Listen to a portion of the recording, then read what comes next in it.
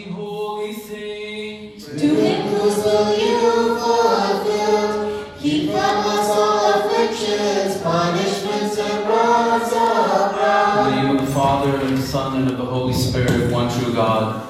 Amen.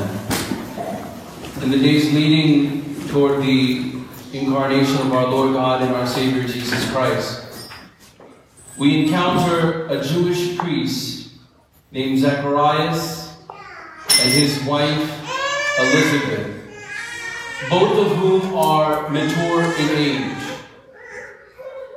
The Gospel reports that they are both blameless in the sight of God. They've kept all the commandments. They've done all that is right. Indeed, they are a righteous couple. Nevertheless, Elizabeth is without child in her mature age. And as is the custom of the Jewish priest to draw a lot and to perform his duties in the temple, so it was for Zacharias that the lot fell on him to do the service of incense. And there, as he performed his service, an angel appeared to him at the side of the altar. There the angel proclaimed amazing news that although his wife is advanced in age, that she will conceive a son, and his name will be called John, and even in the womb he will be filled with the Holy Spirit.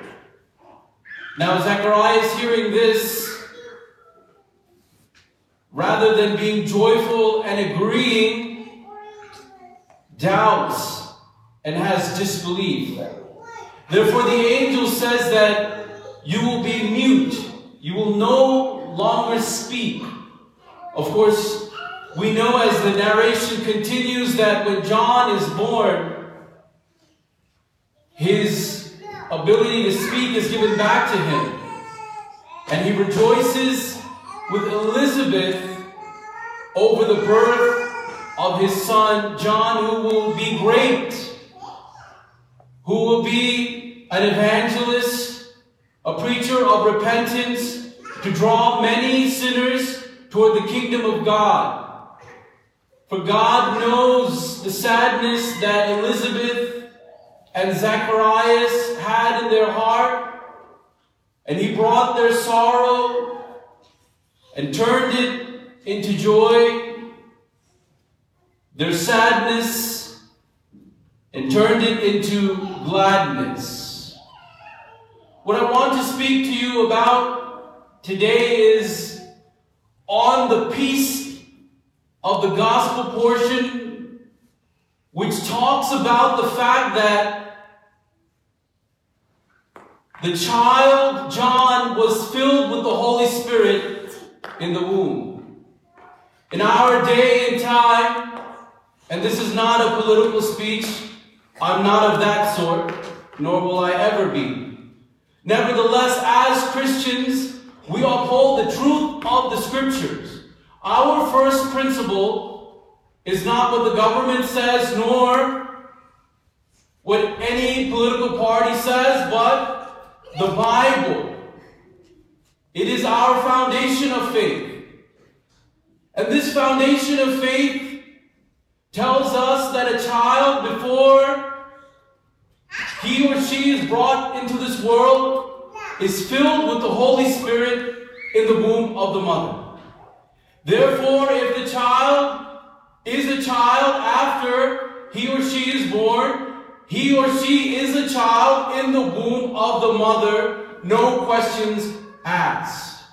The Holy Spirit is in the child in the womb of the mother. Therefore, it is, or he or she is, a human being.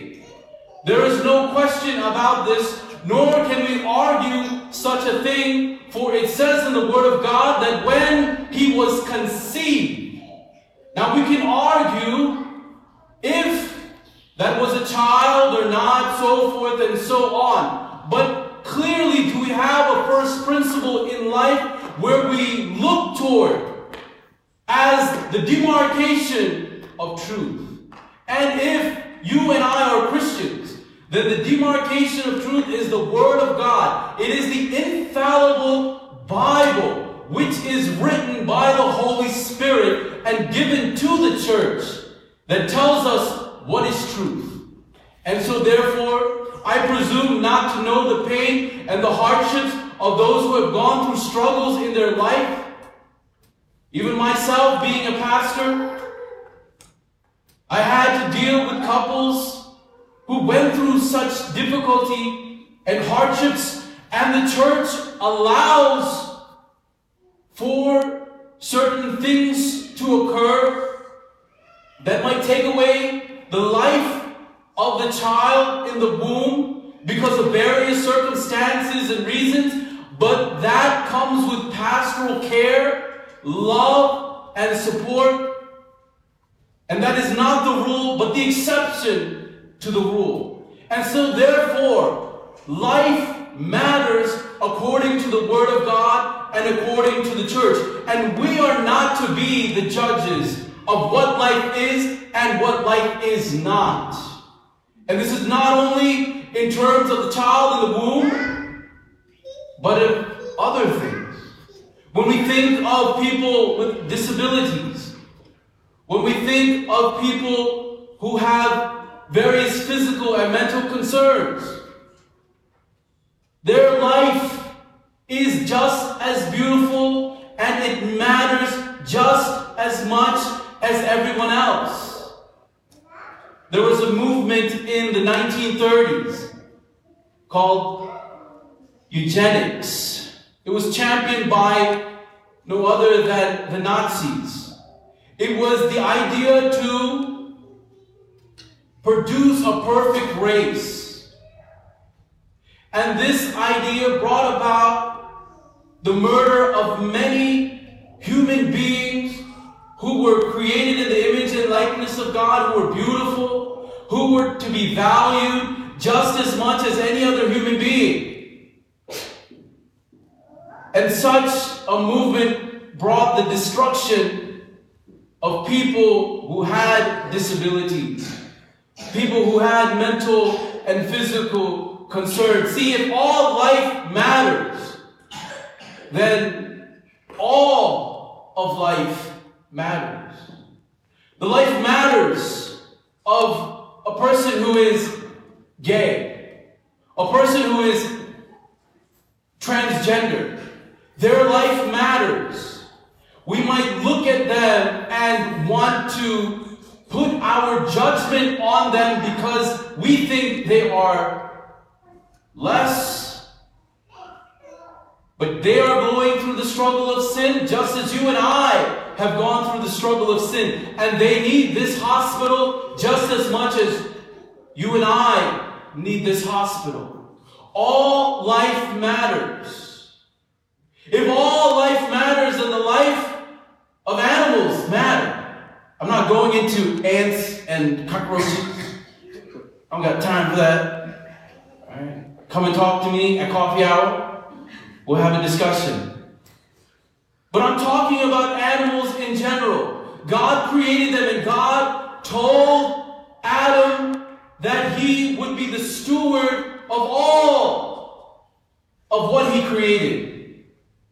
And so we, as Christians, have a responsibility toward the environment, toward animals, toward recycling, toward a greener and better world. If all life matters, then all of life matters. We as Christians need to see in our own eyes, with our own eyes. Are we looking at people and saying, all life matters? My life matters. Your life matters. everybody's life matters. Even the life of the criminal matters.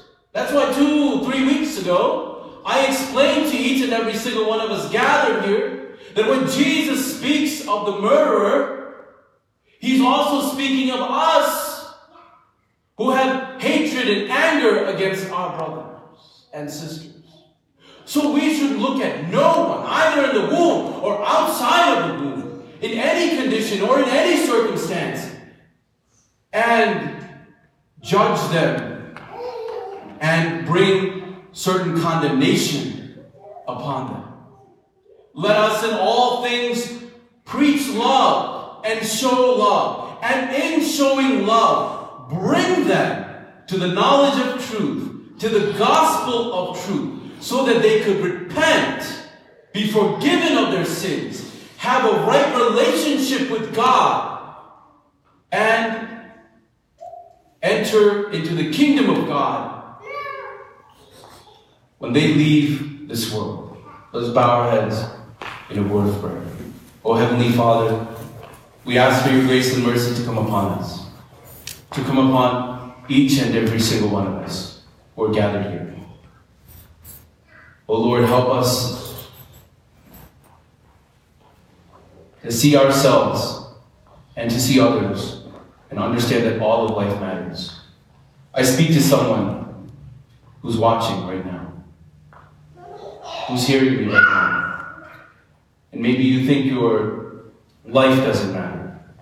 And maybe you're having some sort of thoughts, some sort of dark ideas in your mind. But I want you to know that the Lord made you beautiful, made you just the way you are, so that you can live out the purposes of your life. Surrender your life to God right now and take those thoughts away. Your life matters. Life is beautiful and wonderful and is worthy to live. So therefore, my dear child, stand up and bow your head and receive the Lord as your Savior. And commit your life to Him. And reject Satan and all the darkness that has come upon you. And he will flee from you. All of life matters. Your life matters. My life matters. All of life matters. Because it is Christ who created us. Oh Lord, forgive us for judging others and not loving them. For not having a concern for those who are in despair. Right now, we completely submit ourselves to you before we receive your precious body and blood. And ask that you cleanse us and make us right. In Jesus' name we pray. Amen.